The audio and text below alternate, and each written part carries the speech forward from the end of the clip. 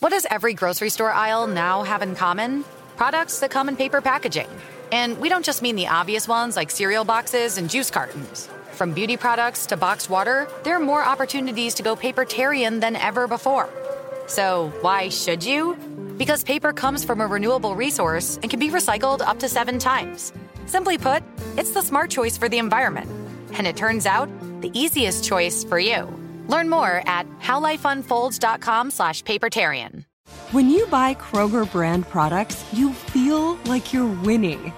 That's because they offer proven quality at lower than low prices. In fact, we guarantee that you and your family will love how Kroger brand products taste, or you get your money back. So next time you're shopping for the family, look for delicious Kroger brand products, because they'll make you all feel like you're winning. Shop now, in-store, or online.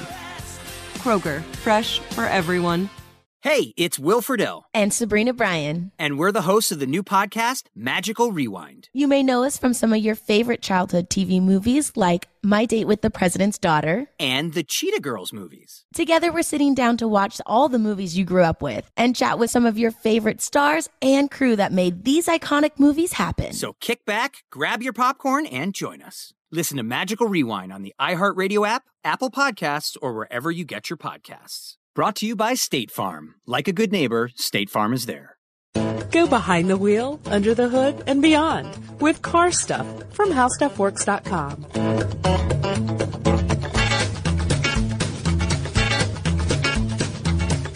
Hi, everybody. Welcome to the podcast. I'm Scott Benjamin. And I'm Ben Bolin. Ben, today we've got an all-important update to make. This is kind of big news for us, right? Because we talked about the previous iteration of this, what was it now? Like almost 4 years ago. Or yes. No, 3.5 years ago. 3.5. In October 2009, our October 8th episode specifically, you and I talked about a concept called the Volkswagen L1. Yeah, and we both, if I recall right, I think we both really, really liked this car a lot. I know I did. Yes.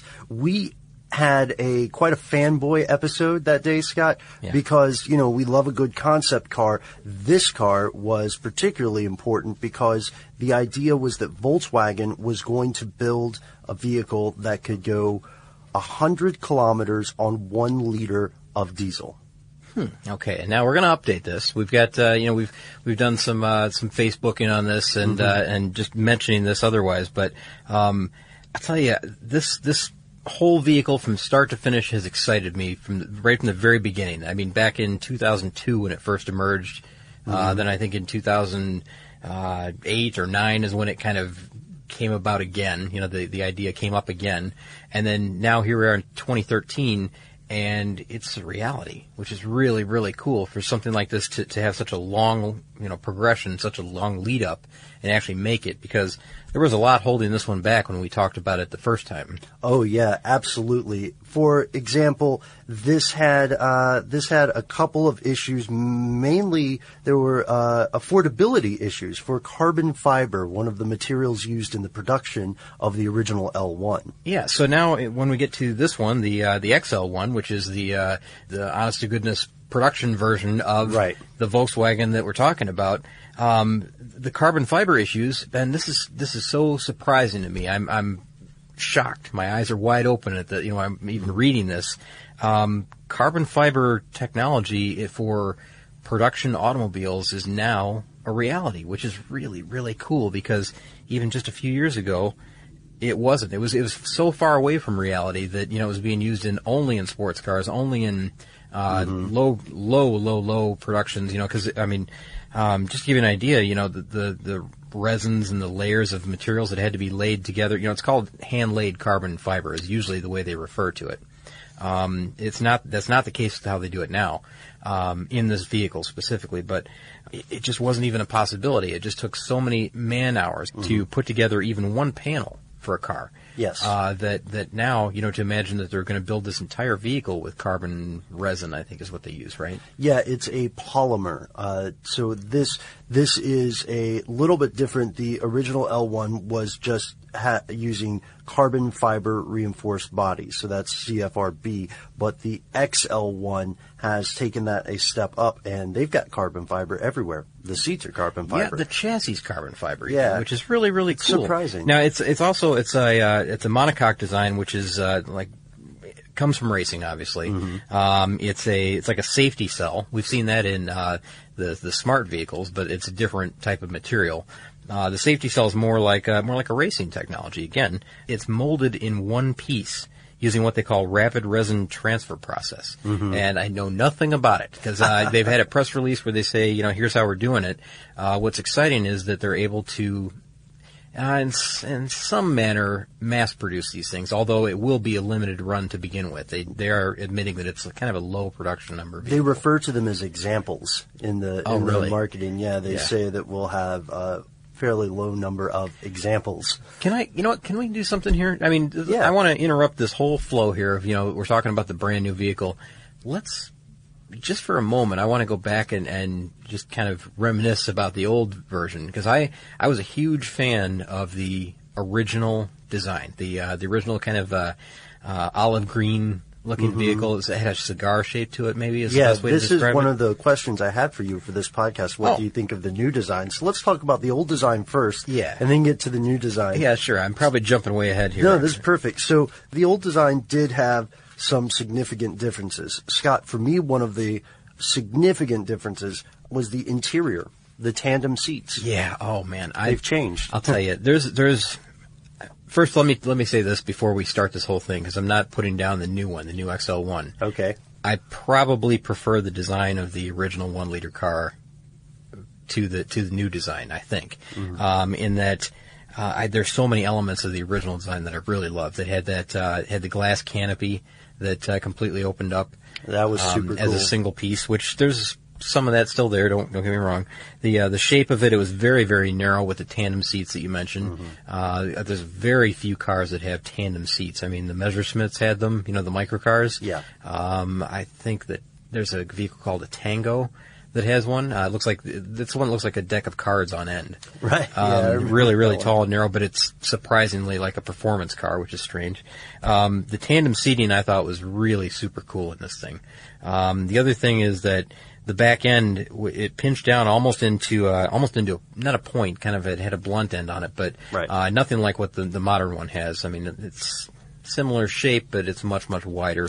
They sort of mainstreamed the design for the XL1. Yeah, and I know they had to. I mean, but when you look at some of the original photos of the 1-liter car, it's just gorgeous design to me. I mean, I really, really liked it. And I don't know if it was just that it was so simple, so microcar-esque, Yeah, it's simple. It's also aerodynamic, and it's a little bit of a performance vehicle, or reminds me of some of those experimental vehicles that you'll see occasionally breaking, world solar power speed records, And unfortunately, as we know, when vehicles move from concept to production, they have to change quite a few things, typically. Yeah, but here's the good news. What's the good news? They didn't change it a whole lot. I mean, it's still, essentially, if you look at it, the original version to the version that we see today, the 2014 or whatever year it's going to be. Right.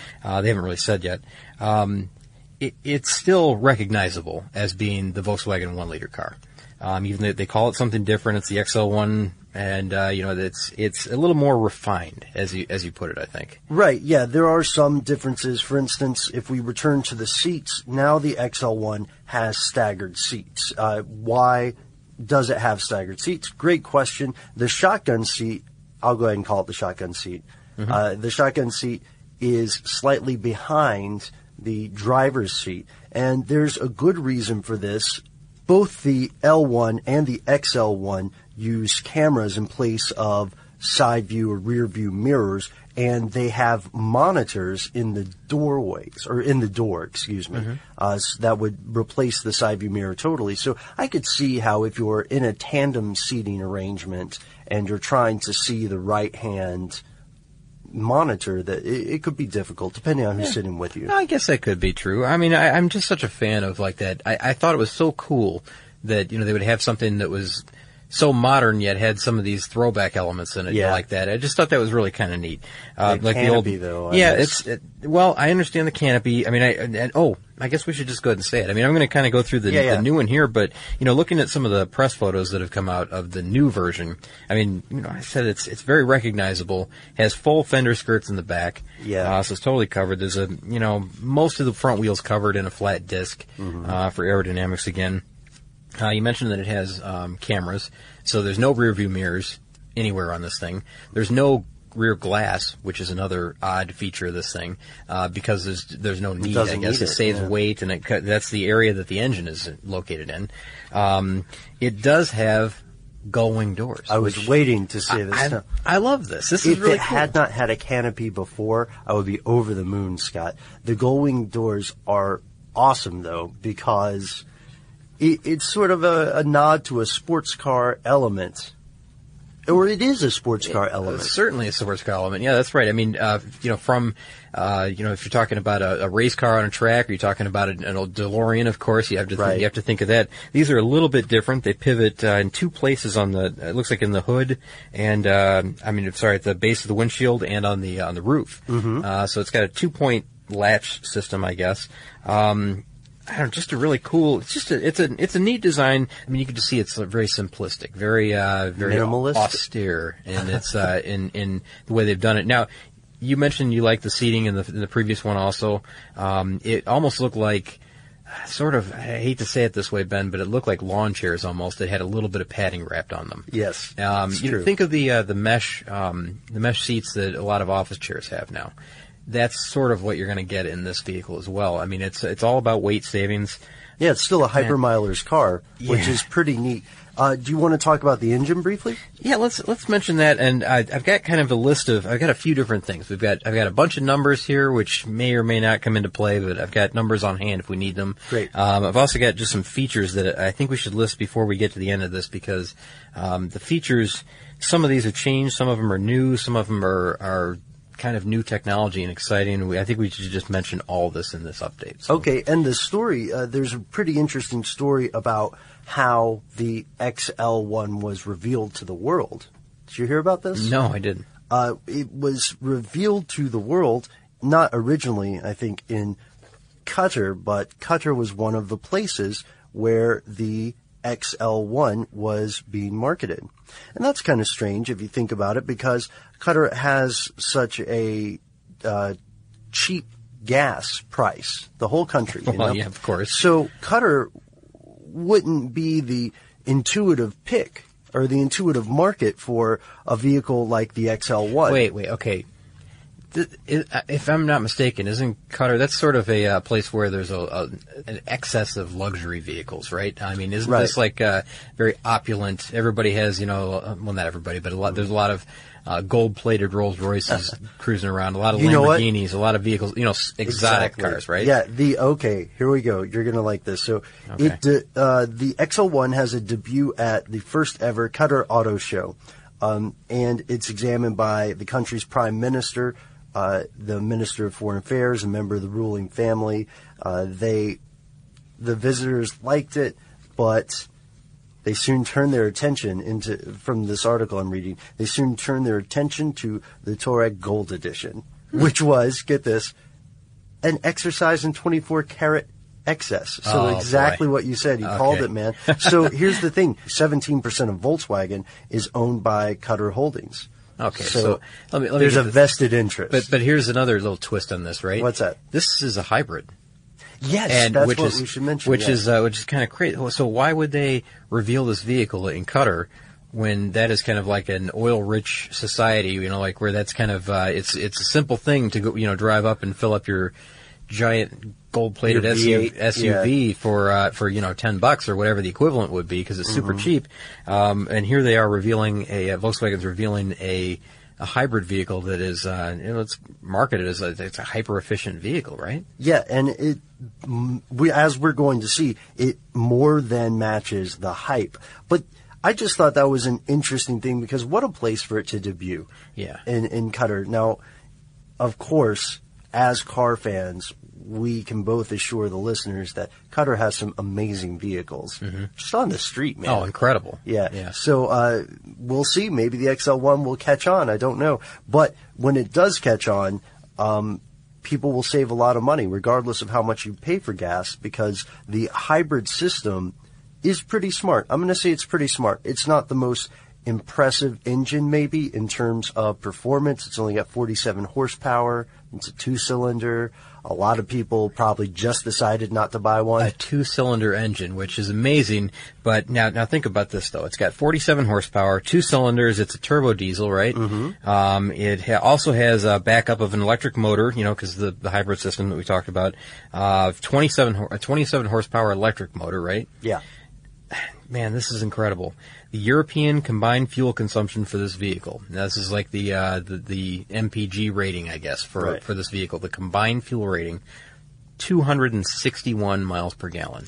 261 miles per gallon, which is amazing when you consider that this has a 2.6 gallon diesel tank. Yeah, and it exceeded what they initially wanted, because when they called this a 1-liter car, the original goal was to be able to travel 100 kilometers. 100 kilometers on 1 liter. So if you kind of work this out, on paper and figure out the 261, that equals 0.9 of a liter for 100 kilometers. So the 1-liter car dream has been achieved, which is remarkable. And it's been surpassed, really. Now, it's interesting because in our earlier show, before we did the update, we spoke about Ferdinand Piëch, the expert who drove the first concept and came up with the idea. Now, he was chairman of the board at the time, and I think he drove this vehicle right to his retirement. Yeah, to Hamburg, from Wolfsburg to Hamburg. And this is a fact that we mentioned in the previous podcast.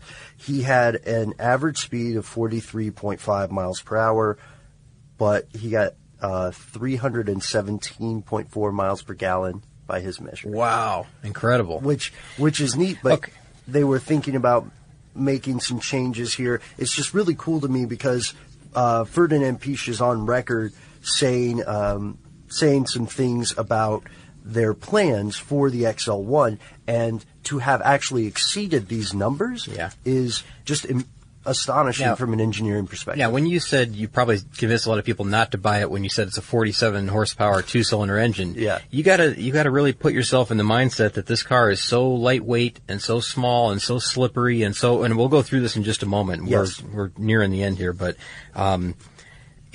it required, now this is a fact you read in a lot of these because it came from Volkswagen in the press release. This car is so slippery in design. Its drag coefficient, its resistance in the air is so low. It's 0.19. Yeah, right? 0.19 is a drag coefficient, which is that's like. Do you remember the car, the Aptera Hybrid? Yeah, I think it was somewhere around there as well. If you use paper, you're a human. But if you choose paper, you're a papertarian. Someone who lives a paper-based lifestyle because it has a positive impact on the planet. And also because it's the easiest choice you'll make all day. Seriously.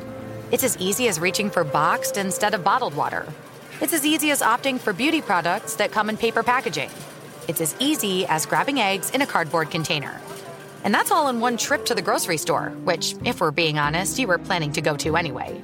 But paper isn't just an easy choice. Papertarians know that it's the smart choice, too. Because paper comes from trees, a renewable and sustainably managed resource. And paper products are designed to be recycled.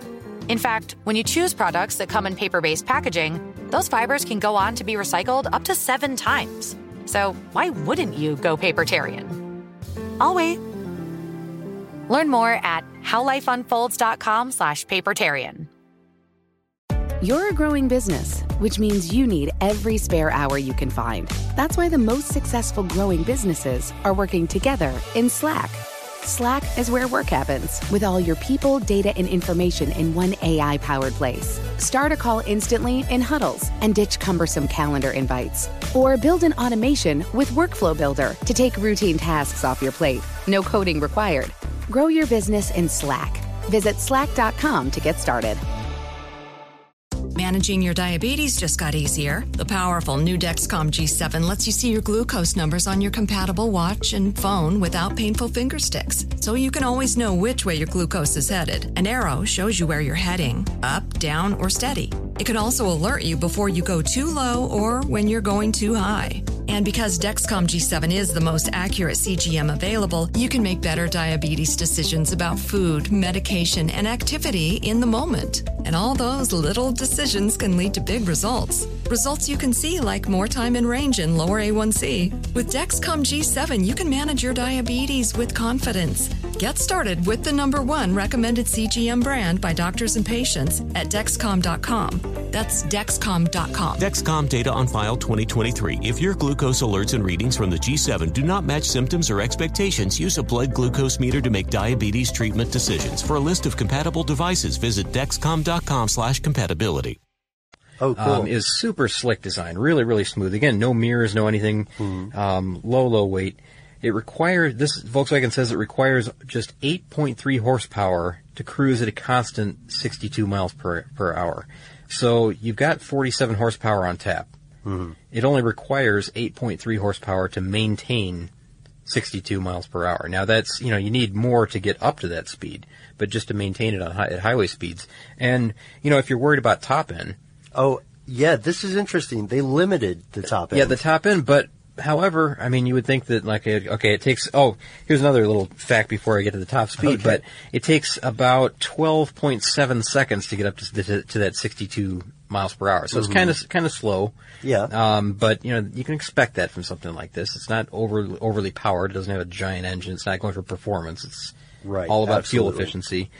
It's electronically limited to 99 miles per hour. So you can definitely cruise with the big boys on the highway. If you're able to go 99, if you need to, it's just that you're not going to be able to pass with a lot of speed, or you're not be able to get up to speed that quickly. So be careful when you're pulling out in traffic in this thing. And you said you had 12.7 seconds for the 0-60? Correct. So here's something that is a little bit different. This is perhaps one of the larger differences between the L1 concept and the XL1 production car, is that the L1 was claimed to weigh about 840 pounds. Oh, I'm glad you're mentioning weight right now. And the XL1, people are saying 1,800 pounds? Yeah, it's the actual official weight from Volkswagen is 1,753 pounds. Now, okay, I've got a little bit of not a story behind this, but this is, okay, the original was somewhere around 840, right? Right. This is 1,753, so we're talking about a significant gain in weight of 900 pounds. It gained more than doubled. Two cars. It's more than two cars. It more than doubled its weight. Yeah. The reason, Ben, is that there's a lot of additional safety equipment and extra materials that they had to do. And being that this is a production version, they had to use materials that they could easily reproduce, many of and relatively quickly, I should say, versus like the L1 concept that they were able to build in a specialty shop, and each piece was, hand formed and layered. Exactly, yeah. So it's slightly different in that way, but a 900-pound increase, that's incredible. However, consider this though: it's still a 2-passenger vehicle that's only 1,753 pounds. That's an extremely lightweight car. As you can see by the small engine that they require to power it. I've got some of the exterior dimensions of this thing. Yeah, I'll give you an idea of the size in a minute. Give people about, let's do a height and a length at least. Okay. Yeah. All right, there's more about weight that I want to get back to, so let's do the height and length. So the length of this thing, it's 12 feet 9 inches long. It's about 5.5 feet wide. But here's the crazy thing. The height, it's only 3 feet 9.5 inches tall.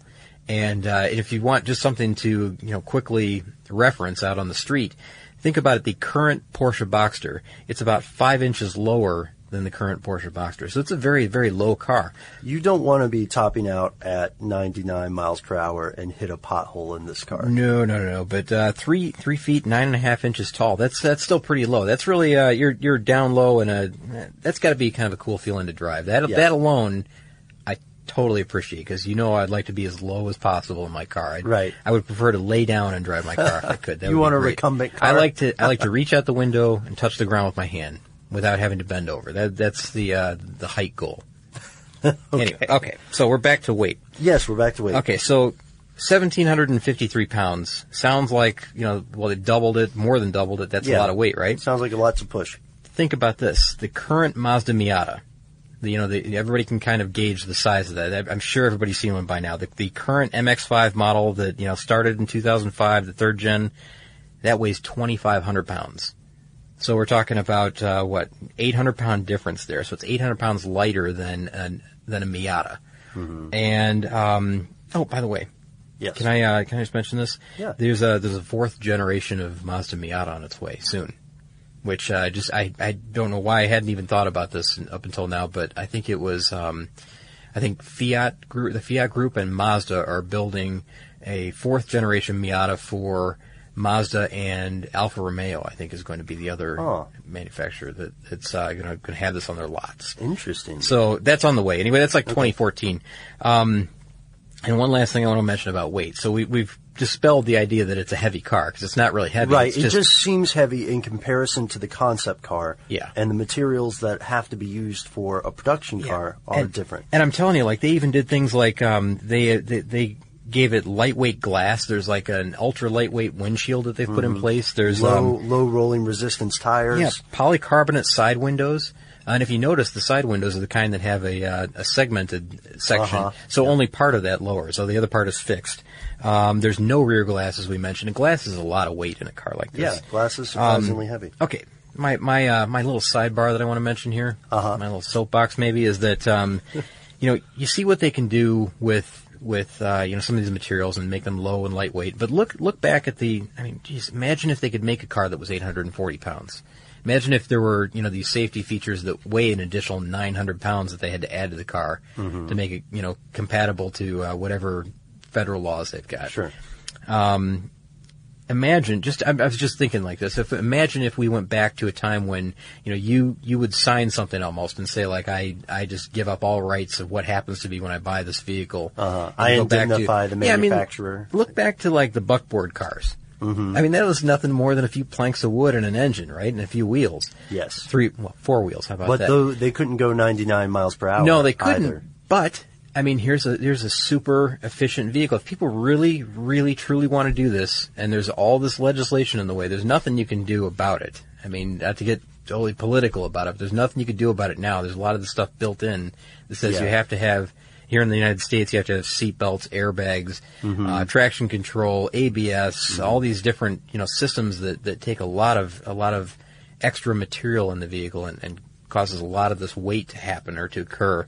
I don't know. Just imagine what the roadways would be like if, you had these people that could build these one-off cars, that were super lightweight, super efficient, super, hyper efficient cars. It's an interesting question, especially because it's probably going to remain hypothetical, at least in the States and Europe and Canada. However, if we take an international perspective here, it reminds me of our podcast on the Tata Nano.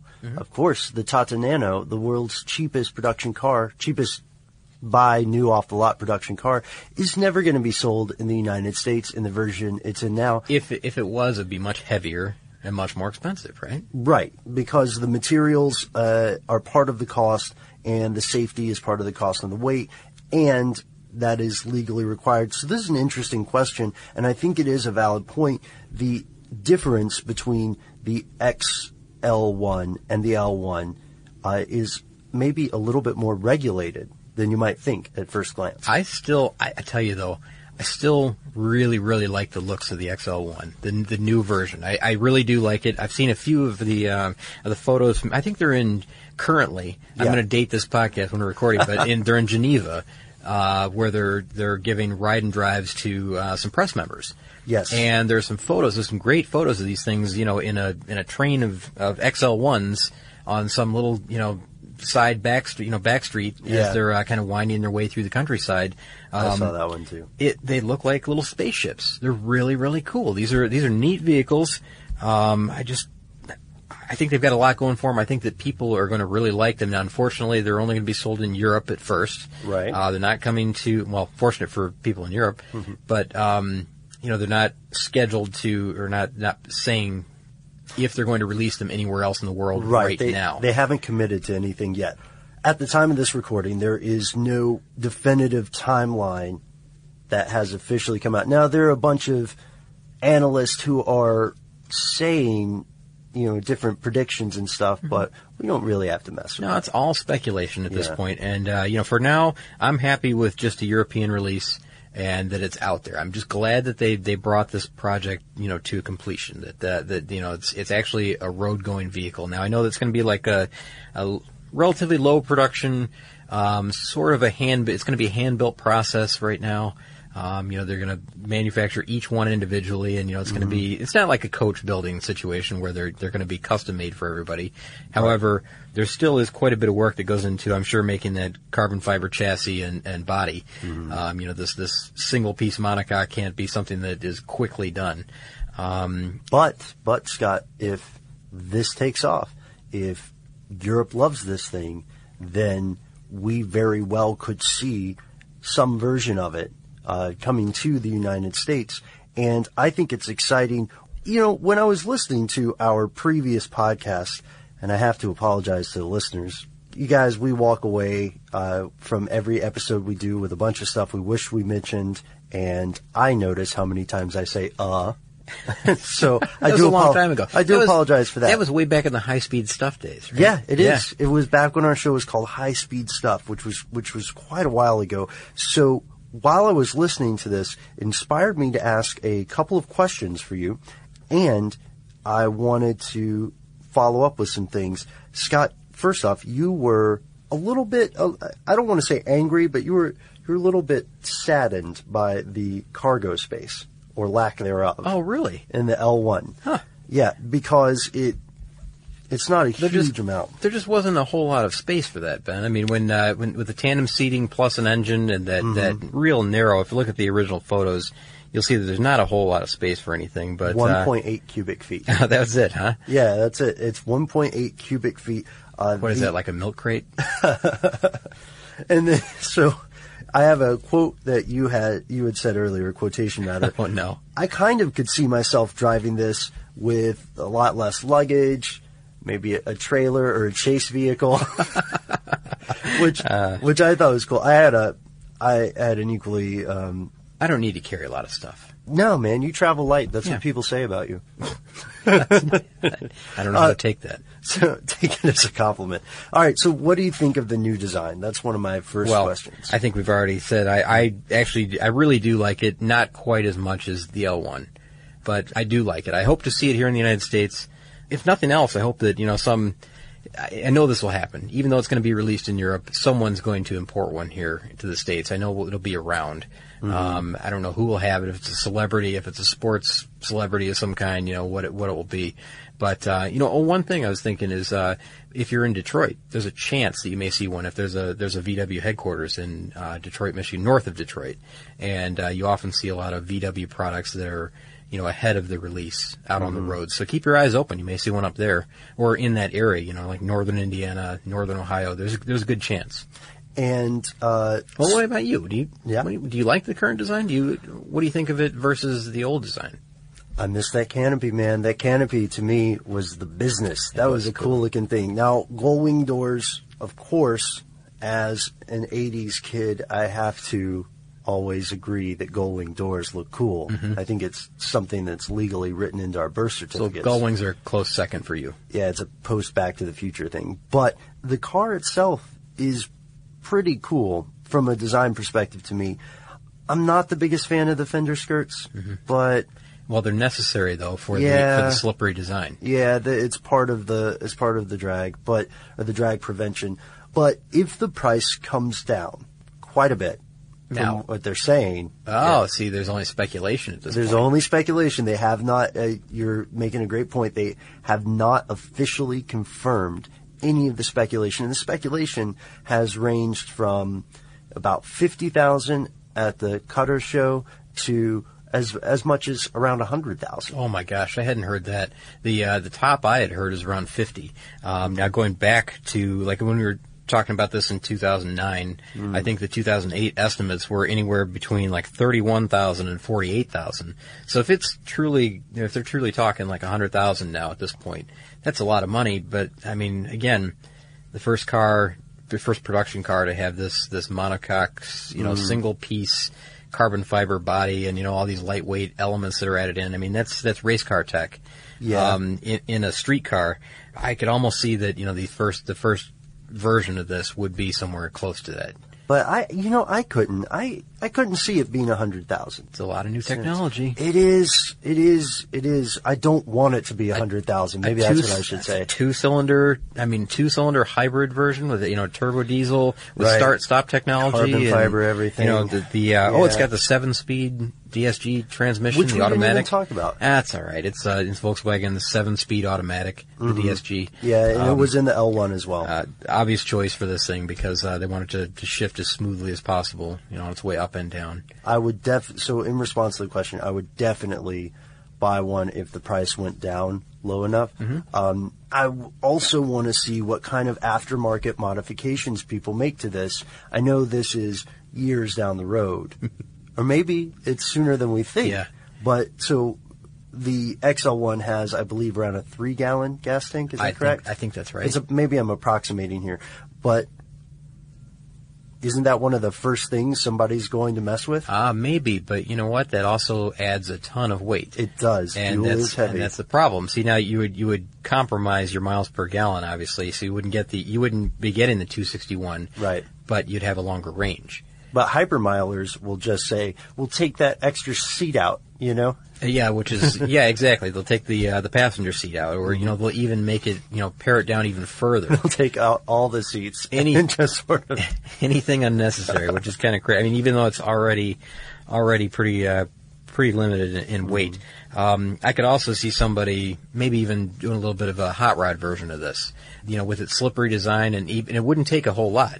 Yeah. I mean, you put in a strong 4-cylinder engine versus this 2-cylinder that's, a hybrid version. Not a bad point. Let's say that you got half of the miles that they're saying. Let's say you got 130 miles per gallon. Still, that's pretty dang good. That would be not a bad commuting car, and if you wanted a little bit of performance with it, that's the trade-off. Something like that. Or even if you go to the extreme, you could have, a 6-cylinder if you could get it to fit in there. That's the problem. A lot of this won't fit into the space available because it is a pinched design. In the back it tapers off. Which bugs me a little bit, but again, I understand that. The thing is, though, that this vehicle is going to get so much street cred because it is a Volkswagen and because they have met the hype. Now, we know that with hybrid vehicles, it's been difficult sometimes for companies to deliver on their original vision. And that vision, due to constraints of technology, has to be adjusted.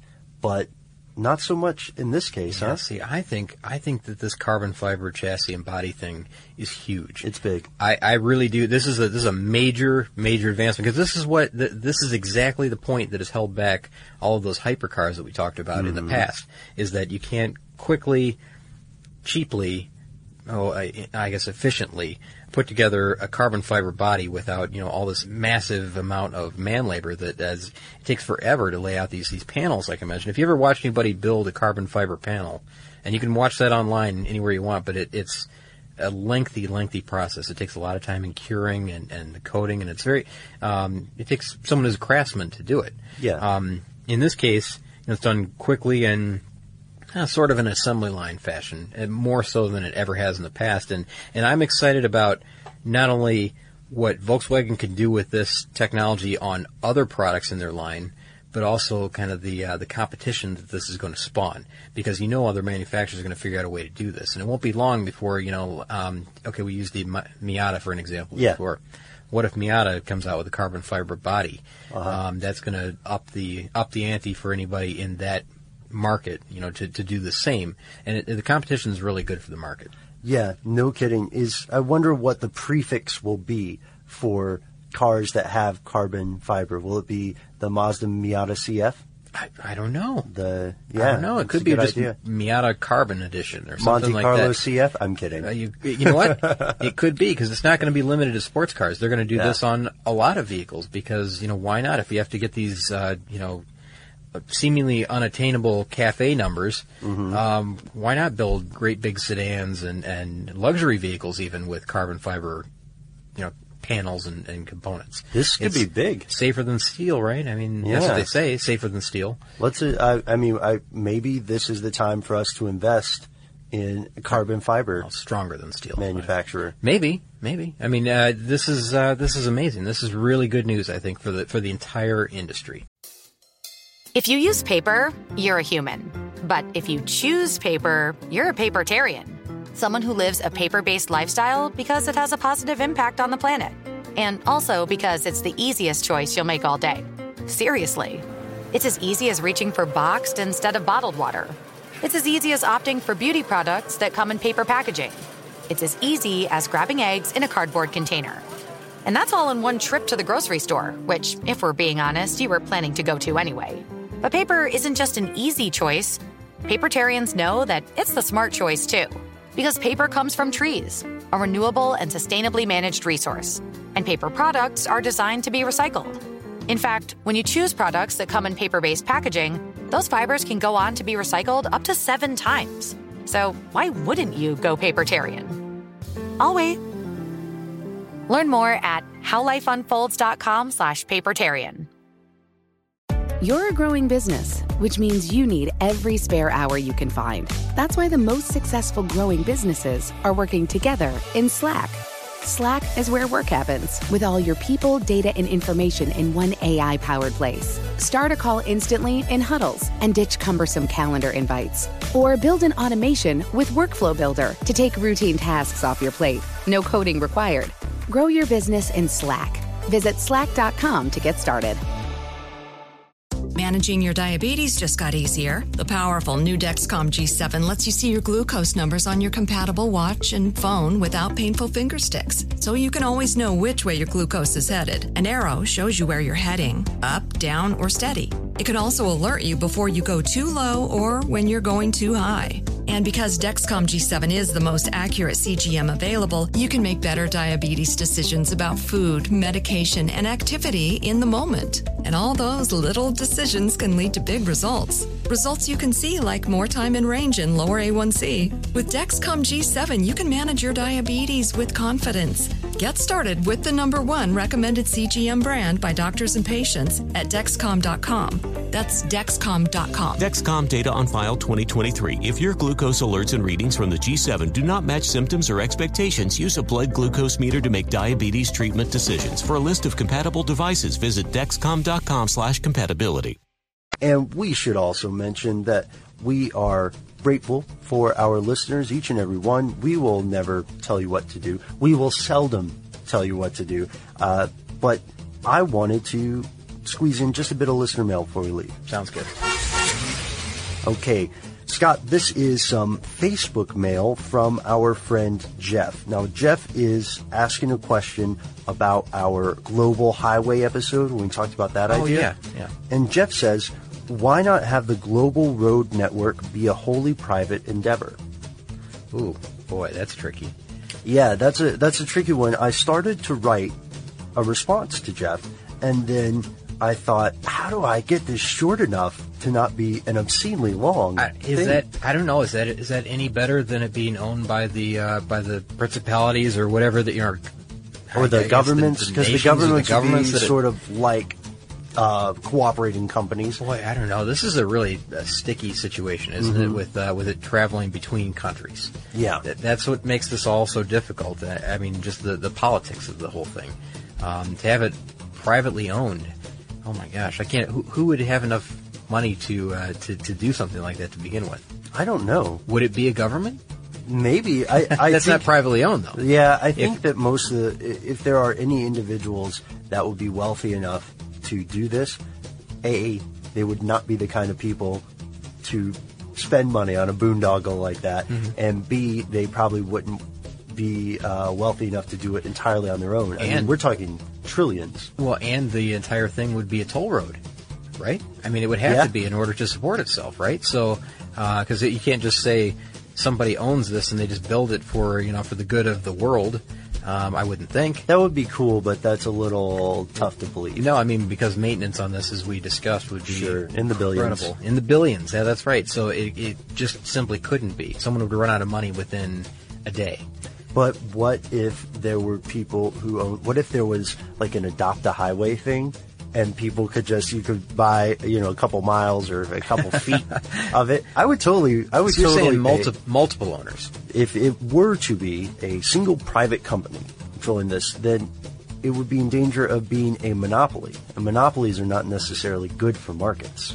Oh, I think that would be extremely bad. If somebody individually owned a highway that connects all the continents in the world, I can't imagine the power that person would have. I mean, it seems like you could, shut off and open up corridors as you pleased, right? Yeah, I mean, you could be like a Bond supervillain.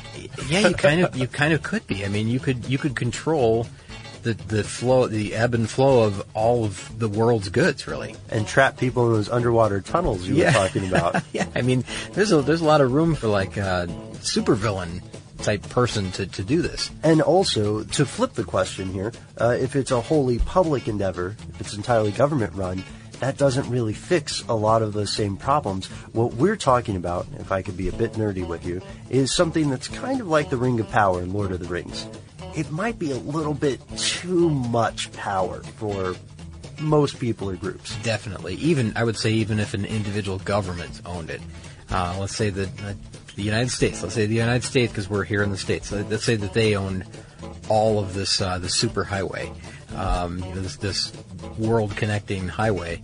You're right. I think it would just be like too much. I don't know. There's no better way to say it than there's just too much power for one group or person to hold. I do want to say, though, just for the sake of argument, that I think if you and I and our new producer, Noel, and Jeff were the only 4 owners, I think it would be fine. It might work out. Sure, yeah. What, are you making fun of me? Boy, I don't know. Would repairs be made on time? I think we're going to throw that one to Noel.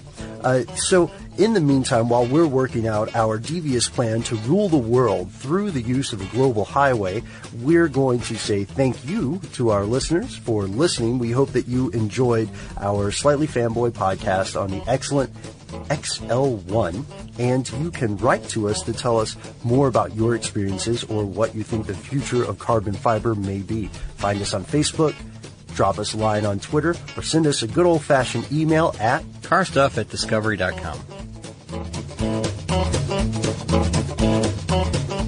For more on this and thousands of other topics, visit howstuffworks.com. Let us know what you think. Send an email to podcast@howstuffworks.com.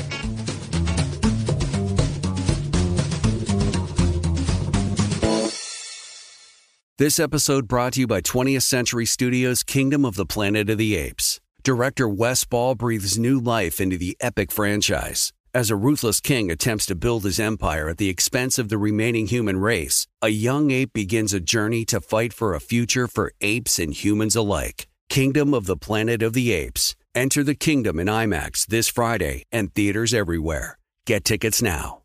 Managing your diabetes just got easier. The powerful new Dexcom G7 lets you see your glucose numbers on your compatible watch and phone without finger sticks. And because Dexcom G7 is the most accurate CGM system, you can be confident in your food, exercise, and medication decisions. And all those decisions can lead to big results like more time in range and lower A1C. Get started at Dexcom.com. Dexcom data on file 2023. If your glucose alerts and readings from the G7 do not match symptoms or expectations, use a blood glucose meter to make diabetes treatment decisions. For a list of compatible devices, visit Dexcom.com/compatibility.